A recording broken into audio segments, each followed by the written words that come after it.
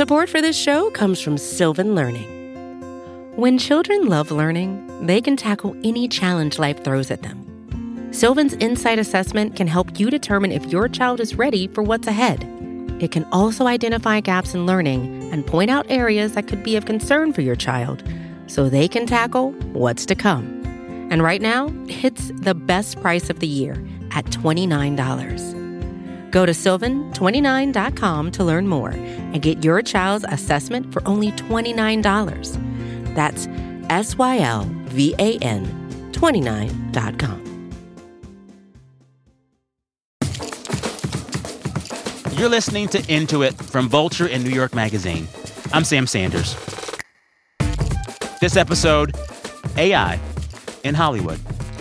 You may have heard by now that the use of artificial intelligence in TV and movies, it's a big issue in the ongoing writer's strike and actor's strike in Hollywood. Actors and writers are saying these studio execs, they're going to use AI and take our jobs. We will not be having our jobs taken away and given to robots. AI will start writing scripts. AI will be used to generate fake on-screen actors. And the execs are saying, well, don't worry. Trust us. Which, would you? Anywho, in the midst of all that, I want to dig into this episode how AI works in Hollywood right now. Truth of the matter is, it is used in more places than you think. It already touches a ton of stuff you already watch, and it's probably here to stay. And so AI is going to require a conversation that sees AI as not a hero and not a villain, but maybe just a tool. With that, let's get into it. I'm going to start with someone who uses AI in his creative work all the time. Tell me and our listeners what you and your company do. We do digital veils for at-risk subjects in documentary films. We do AI face replacements. That's a simple one-liner. This is Ryan Laney. I'm visual effects supervisor at TIAS Media. I bet most of our listeners don't really know how AI works. I know I do not. Can you describe to me in words a first grader would understand how the AI was helping you do that work? Yeah. So, well, I don't know. First grader. Let me think. Fifth, eighth, anything, some kind of grade level. No, in simple terms. Well, maybe I could talk about one of the traditional ways of doing a face replacement and then tell you how it compares to that. Okay. So I worked on a film called Ant-Man several years ago. The Ant-Man of Paul Rudd fame. Yeah, the original, the first one in the series, yeah. Scott, I need you to be the Ant-Man. So in that movie, there's Scott Lang is being trained by Hope. She knows her stuff, and Paul Rudd's character doesn't. And so there's a montage to show she's getting him up to speed. In other words, you have to know how to punch. I was in prison for 3 years. I know how to punch. Show me. And a lot of it's of them in the dojo, and she's just beating on him, which is hilarious. That's how you punch. So as good as actors are with telling a story through facial expressions and emoting on screen, stunt performers are as good at performing with their bodies. And so they shoot the action with the stunt performers, and then they'll have the actors come in, the primary actors, and they'll kind of pantomime through the same motions, so you get their bodies and the same kind of lighting and the same kind of poses. And then the visual effects artist will go in and kind of select the frames that look like they're in the same orientation and then stick those onto the stunt performer. So there's a person going through and doing that themselves. Yeah. And so selecting those frames, it's a laborious process. How long would it take to do, to do a minute of that face swapping you're talking about? Like a minute of the Ant-Man face swapping? It doesn't even count in minutes. It usually counts in seconds. Like, it is hard. Really? Yeah. That whole Ant-Man montage, which I couldn't tell you how many seconds there were of face replacement in that whole thing, but not many. And the whole thing took weeks. Oh, you okay? Did I hurt you?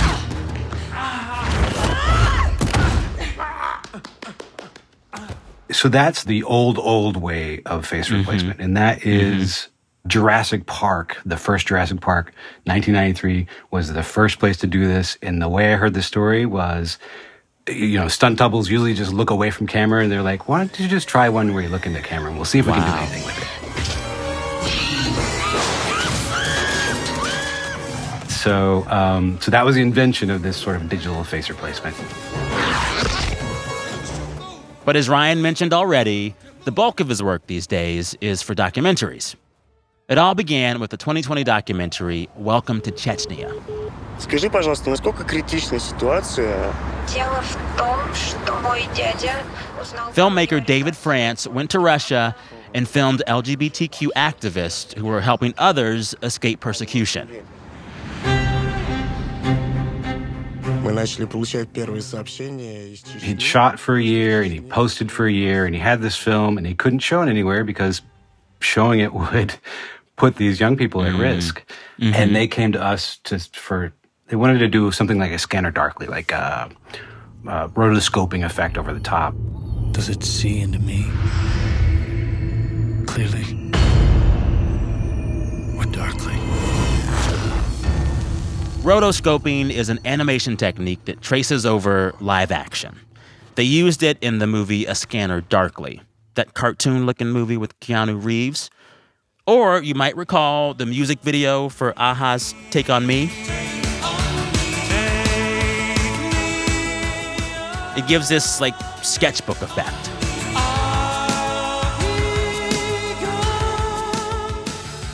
So they wanted to cartoonify the individuals who couldn't be seen on camera.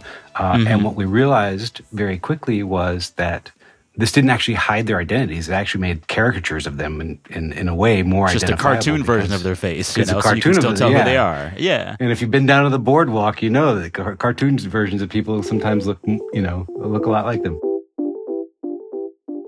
So Ryan went back to the same face-swapping trick he used in Ant-Man, where he'd transfer the actor's face onto the stunt double's body. But for this, the documentary team found volunteers in New York who were willing to have their faces imposed on the activists' faces. That way their faces remained hidden, and they stayed safe from Russian authorities. And all of that would have been really, really hard to do without the help of AI. Well, impossible otherwise. Impossible. Explain. The number of frames, the number of minutes, it's an hour. Basically, it was more visual effects than were in The Matrix. It was actually the same number of shots, but the shots were longer. Even at minimum wage, you couldn't have. We would still be working on it. So that is one of the things when people talk about machine learning or AI, one of the things is this ability to look at a lot of data and see patterns, or the ability to look at a lot of data and find correlations between different types of data. It can parse 100,000 images in a minute, where it would take, just for me to look at every frame, would take hours. So the door that it opened up was it let us use a visual effects technique for directors who would never have had access to it. It led us to do 400 shots in a documentary film with a documentary budget to protect 24 people with over an hour of footage. So you're talking about the work you're doing with AI that is literally helping queer people protect their lives, which might be in danger if they're identified in the course of this, documentary. I think anyone hearing you describe this work would say, that's good work. Glad someone's doing it. You're also hearing what I'm hearing from striking writers and actors, and you're hearing what they're saying about AI, and they're saying it's no good for the industry. How do you feel about what you're hearing them say? Yeah, no, it is such an interesting point in time. This is a moment of change in the world. Our future is going to look as different as, before and after the internet, before and after the iPhone, before and after the computer, right? So this is another sort of leap forward. And in 20 years, people are going to wonder how humans ever got along without AI. My first sort of historical perspective on new technologies is that there are always concerns about how those new technologies will negatively impact the world. And there's always, people that are say, oh, this is the greatest thing ever. It's going to make everybody's life wonderful. And I don't think that's correct either. But I do think it is going to cause change, and accepting that the momentum is there and this thing is going to happen, and we need to figure out how to merge it into our lives in a responsible way versus just saying it can't exist because it's going to exist. So it's just, I think that a lot of people not knowing much about it is probably hurting the conversation, because there's a lot of things being said that I'm having a hard time connecting with. Wait, tell me more about that. What is the thing that you're hearing being said that you're having a hard time connecting with? Give me an example. If I can relate it to something in a neighboring field. And I read an article just a couple days ago about this Barbenheimer weekend. And the lead-in was something like, it's exactly as they would have done it in 1910. As speaking of filmmaking for Barbie. And the intro pic was this Margot and Ryan in the pink Corvette. Closer, I am fine. In the frame that they used at the head of this article, which sort of bashes on CGI, you've got what appears, it's absolutely a digital camera. It appears to be on a motion control head. It's on a green screen or a blue screen. And, in 1910, they didn't have women directors. So the only thing in the frame that appears to be from 1910 is the Apple box. So there's this narrative going around right now that CGI is bad, and the audiences had it with CG and they don't want to see CG anymore. And there's bad films, and there's bad acting that could be better rehearsed, and there's direction that could be, and there's editing, and then it doesn't matter what trade there is in filmmaking. I don't think it helps anybody to point to this other group and say they're bad. Thanks again to visual effects supervisor Ryan Laney. After the break, we'll hear from someone who studies AI and film, and we'll talk about why all this chatter about AI feels so threatening to writers and actors, and how any resolution to this standoff is going to take some more honest communication from the studios. All right, stay with us.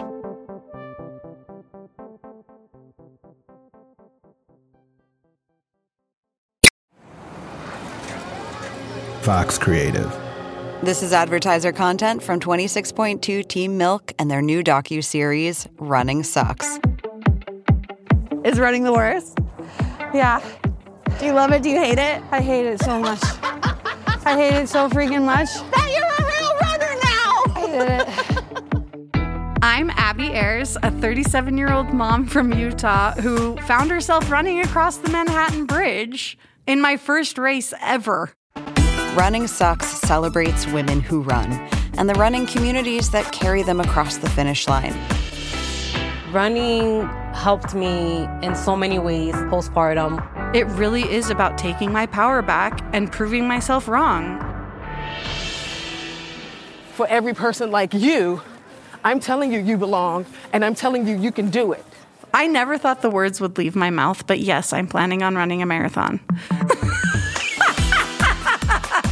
I can't even say it without laughing, because, who would have thought? Watch Running Sucks at runningsuckstheseries.com and learn more about how Team Milk is helping women runners across the country conquer their next course.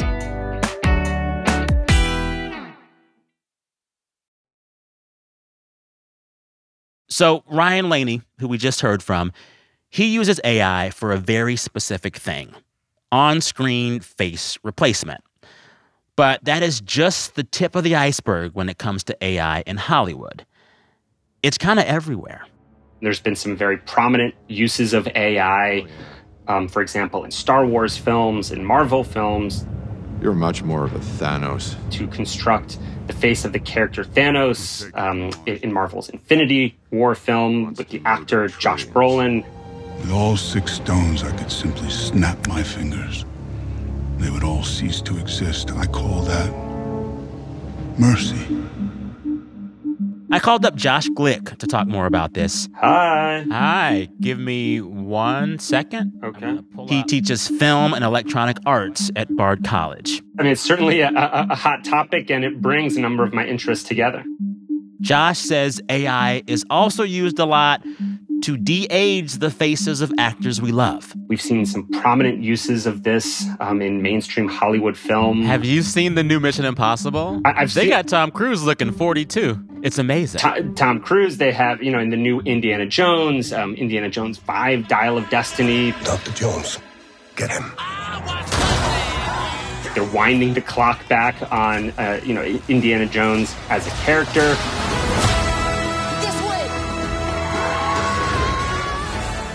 Sometimes AI is even used to bring people back from the dead. Seriously. Also issues of what's called synthetic resurrection. Like Paul Walker's character in Fast and the Furious. Yeah, exactly. Hey, there's too many of them. We're not going to make it. You're right, we aren't. You are. No, I'm not leaving you. Now you stick. Or, in the case of late night TV, AI is used for language translation. And then there's a bunch of stuff that happens with AI in post-production.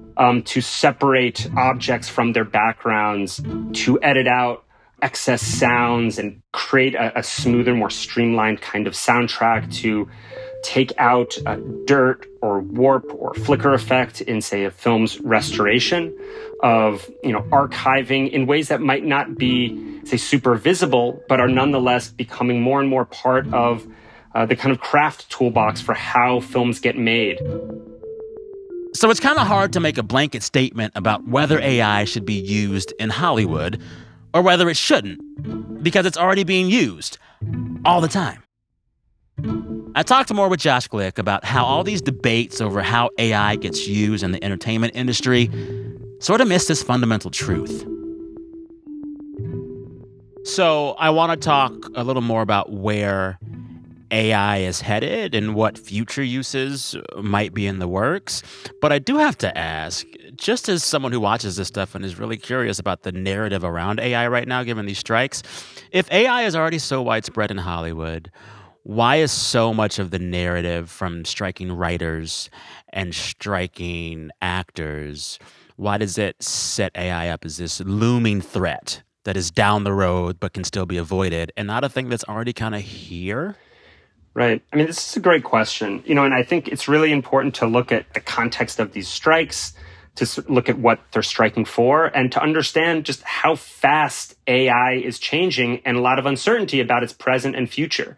So, on the one hand, we have studios that are looking to be profitable right now in terms of their platforms. They're coming out of COVID, a slow box office. They're looking for new ways to monetize, getting people back to theaters, to create new kinds of productions, looking at technology as one way to aid in that effort. At the same time, actors and writers are aware of the fast rate of change and anxious about its potential future uses. Writers and actors are also acutely aware of the raw end of the deal that they've received in some of the past shifts, say, to streaming, right? And their ability to earn less and less from residuals, from shorter production cycles. Yeah. And there's an attempt really to take a stand to ensure that they are being able to exercise, maximum editorial control over their work. What that looks like for actors and writers is a little bit different, but nonetheless, there is real energy to not concede to something where the imagined uses of AI are things that are essentially still being settled. There's a lot of unknowns. And some of the threats are being widely discussed, and Hollywood hasn't done too good of a job, and I'm talking about, Studio Hollywood and studio heads dispelling perhaps some of these rumors or imagined scenarios, right? For example, the idea that one's performance could be scanned for a single day and their likeness and their performance can be stored as digital data that could be used later in that film. There was also some debate about whether that performance and that data could be used to simulate future performances in other films, or TV shows, or commercials. And actors wanting to have control over how their likeness is used and under what circumstances, and also receiving compensation for that. Let's talk about that in detail. So you've laid out the ways AI is already used. But right now, what's happening with these strikes, it seems as if actors and writers are talking about the ways they don't want AI to be used in the future. Can we break down what they're concerned about? And tell me if I'm wrong. It seems as if the writers are saying, we don't want AI to start writing scripts and replace us. And it seems as if actors are saying, we don't want these studios to get us in a studio for one day, use AI to create our image and likeness, and then use that AI version of us in perpetuity. Are those the big concerns from writers and actors about AI right now with these strikes? Yeah, those are some of the central concerns. And I should say that it's not like they are opposed to AI being used in every circumstance going forward. They want some sort of ban on all AI technology, and that's the position they're taking. It's really a question of how it's used and how it's used in relation to their creative labor.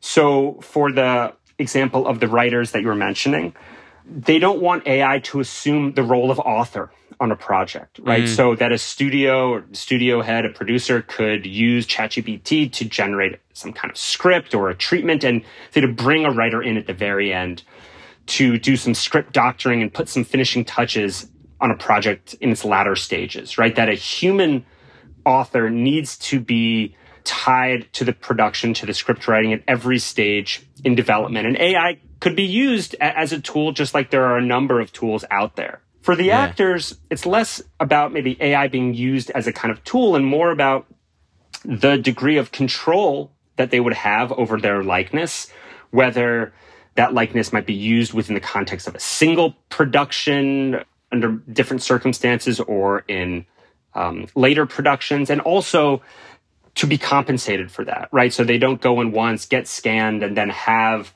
and then have it used forever. This is a thing where it's like the studios floated this out a few weeks ago. They basically were offering a flat rate to have the actors come in and give their AI likeness, and then the studios are free to use it forever. Is that what the studios are saying they want right now? They've come back, in response to that kind of summary of what they were saying to say, look, it wouldn't necessarily be forever. It would just be in the context of one production. But can they be trusted on that? Yeah, they already seem to not be paying writers and actors enough right now before AI is using their likeness, right? Right. So this debate is just inviting all of these possibilities for how the likeness of an individual might be used as an extra in a crowd sequence, in the context of a adjacent production, that once they have that data, once they have somebody's digital likeness, the incentive to be able to use it in all of these different scenarios sounds to actors, to other creative labor, as a way of diminishing the role of that individual and of that kind of live action talent. Well, and on the merits of like fair compensation to actors, period, I think a lot of these actors and writers don't see the studios as reliable narrators in this. They don't trust them. Right, because they're aware of what's happened in the shifts to streaming, right? That something gets watched over and over on Netflix. Writers, actors have for the past 10 years. Not only has it been the case where they haven't received financial compensation for those repeat viewings, the viewings of films and television shows all over the world in which they've contributed to, but also they don't even know a lot of the data concerning where is a film being watched, they don't know if their show's getting watched. Exactly. The access to that data has been very limited. Studios have been very opaque. The studios have put a great premium on that data as one of their primary assets.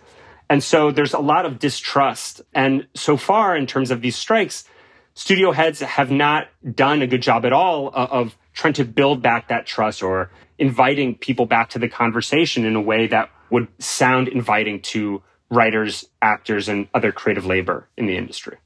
So I hear you saying that these striking actors and writers are striking for not just a reason, but good reason. But is there anything that you've heard from these big studios about AI, about all these issues we were speaking of, that has you saying, oh, well, they got a point. They got a point. Anything? Yeah, I mean, I think they have a point in that there are a lot of hyped narratives about AI, right? There's a lot of utopia, dystopia, that AI under any circumstance is a kind of existential threat to filmmaking as we've known it. I think we have a lot of anxiety and fear that sort of get shaped into very grand narratives of whether a technology is good or bad. And I think looking at AI not as good or bad, but as a set of technologies that can be applied in different ways, that can have different kinds of uses, some of them quite creative, and many for malicious purposes or just to generate or streamline profits.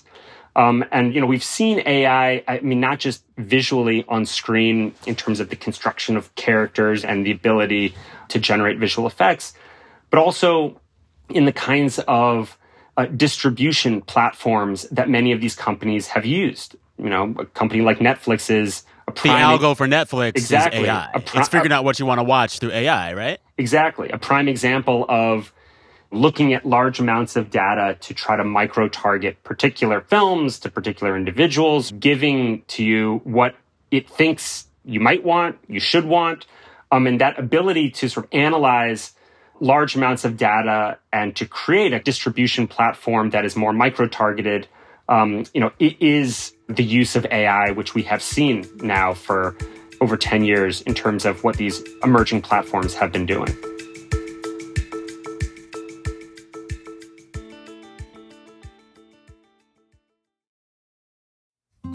Support for this show comes from Sylvan Learning.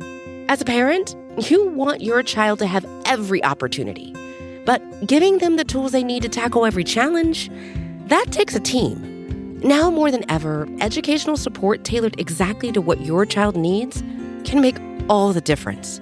That's why parents have trusted Sylvan Learning for 45 years as the ultimate teammate in their child's educational journey, instilling in them a love for learning and a passion for reaching the next level. And Sylvan's Insight Assessment can identify gaps in learning and areas that could be of concern for your child. It's a 360-degree view into your child's learning that you can't find anywhere else, and helps ensure that your child didn't miss something in school that might put them at a disadvantage in the future. And right now, it's the best price of the year at $29. Go to sylvan29.com to learn more and get your child's assessment for only $29. That's SYLVAN29.com. This episode is brought to you by Shopify.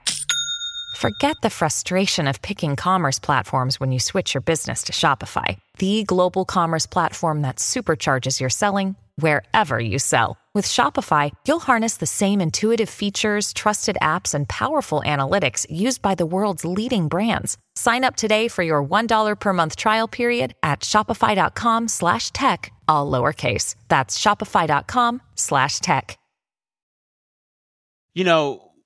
When issues of AI are talked about in regards to Hollywood and these strikes, it seems as if one side is firmly on one side of this thing and the other side's firmly on the other side of this thing. But I wonder, are there any creators, actors, writers, producers who are secretly excited about the potential of AI but just can't say it out loud? Do you talk to folks in the industry on the creative side who are actually kind of more okay with AI than the public narrative might make it seem? There are actors, actresses that are very public about their positivity concerning particular uses or applications of AI. Harrison Ford has come out and said that he not only is okay with the de-aging process that was used in the most recent Indiana Jones, but he thought it was skillfully done. He thought it sort of enhanced or expanded the kind of star that he could be, the kind of story that could be told. At the same time, there are people, say, working in post-production or editing that use AI already as part of their normal workflow, as part of a way to find footage or to use, as I mentioned, AI in the case of, say, preservation, restoration, archival work, always done under human supervision, but in these ways in which AI isn't necessarily so visibly seen on screen, but is directly important to the kind of workflow for a lot of craft labor in Hollywood. It seems as if both sides are not near some kind of deal. But even if they were getting close, has anyone figured out how to compensate this new AI reality yet? I'm thinking specifically about actors and their AI likenesses being used perhaps in perpetuity. How do you figure out the compensation scheme for that, especially if the digital likeness of some of these AI creations of characters and actors is going to be based on already existing bodies of work in which the deals were signed 20 or 10 years ago? Right.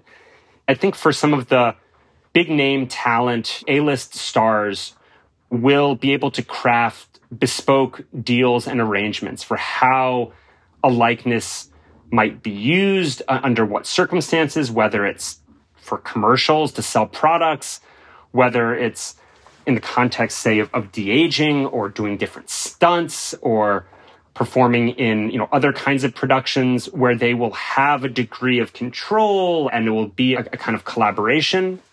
A lot of the real threat is more for actors that are playing bit parts, that are playing these lesser roles in films where, the pressure to get a digital scan, of their likeness that can be used is something that might be leveraged as a kind of do this or else, right? I mean, do this or else you're not going to have a part in this film, or you're not going to be sort of granted entry into this production.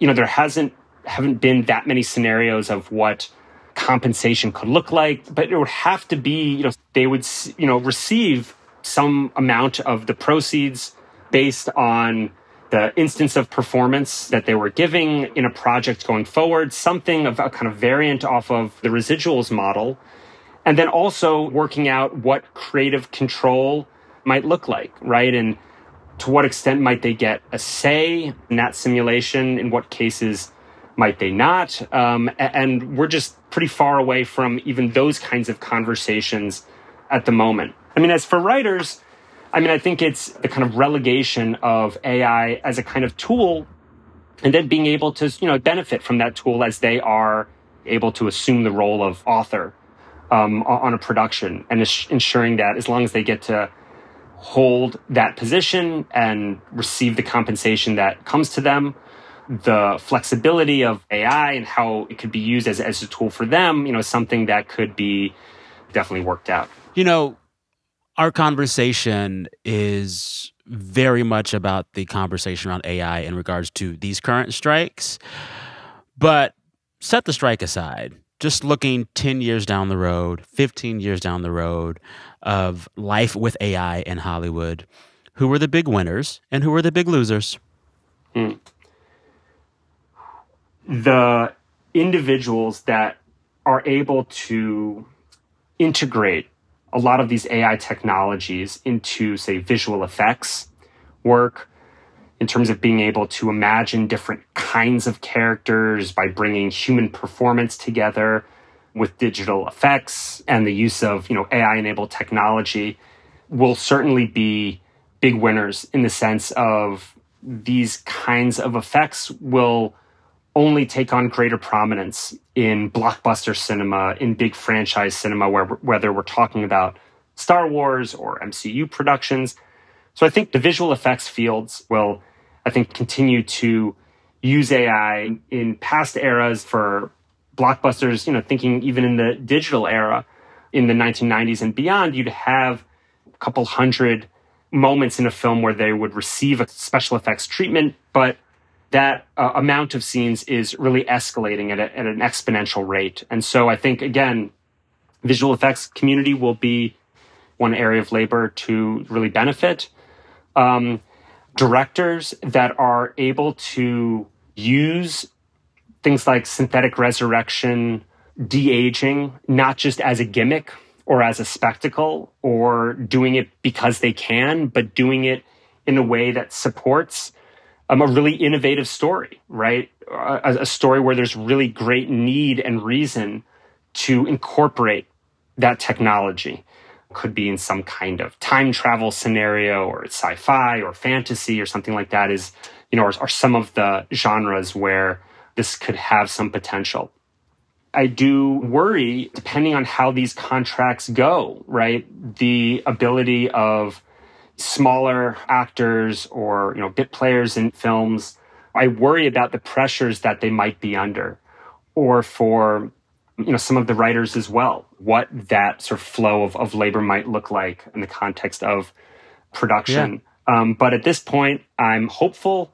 I find a lot of what the writers and actors are striking for to be, about issues of justice and equity.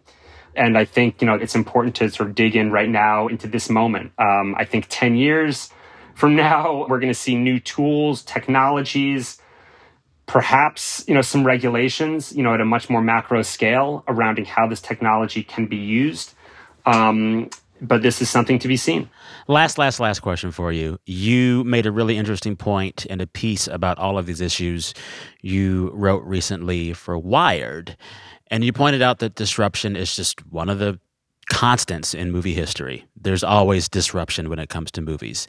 Sound coming to movies permanently changed cinema, which had, to that point, been silent. TV changed how important movies were once TV came about. There's always a moment of big shift that affects movies, and then movies kind of find a way to recover. Is there any lesson for Hollywood dealing with this AI shift from those previous moments of big shift in movie and Hollywood entertainment history? Yeah, I mean, I think this is a good point that technology has always involved, major shifts and changes within Hollywood. If we look historically about sound or shifts to broadcasting or digital technologies, I think it is always a moment where new forms of creative labor essentially come to the foreground. Others, recede, to some extent, right? We have computational artists and engineers and data scientists and people sort of coming into the industry, assuming creative roles, the role of, say, animators or VFX supervisors becoming more prominent in some respects. But it's also, it doesn't, I think, lead us to the point where we just say that, change is inevitable. Some people are going to be replaced. Some people are going to be added. Let's just kind of roll with the ways in which AI might be integrated, into the industry. So I think let's look to the past to ensure that we are receiving compensation for our work, and our work is being recognized as it has been in the past and as it should be in the present and future. And so I think looking to the past is important, but really digging in this present moment is absolutely essential. Thanks again to Josh Glick. He studies AI and film at Bard College.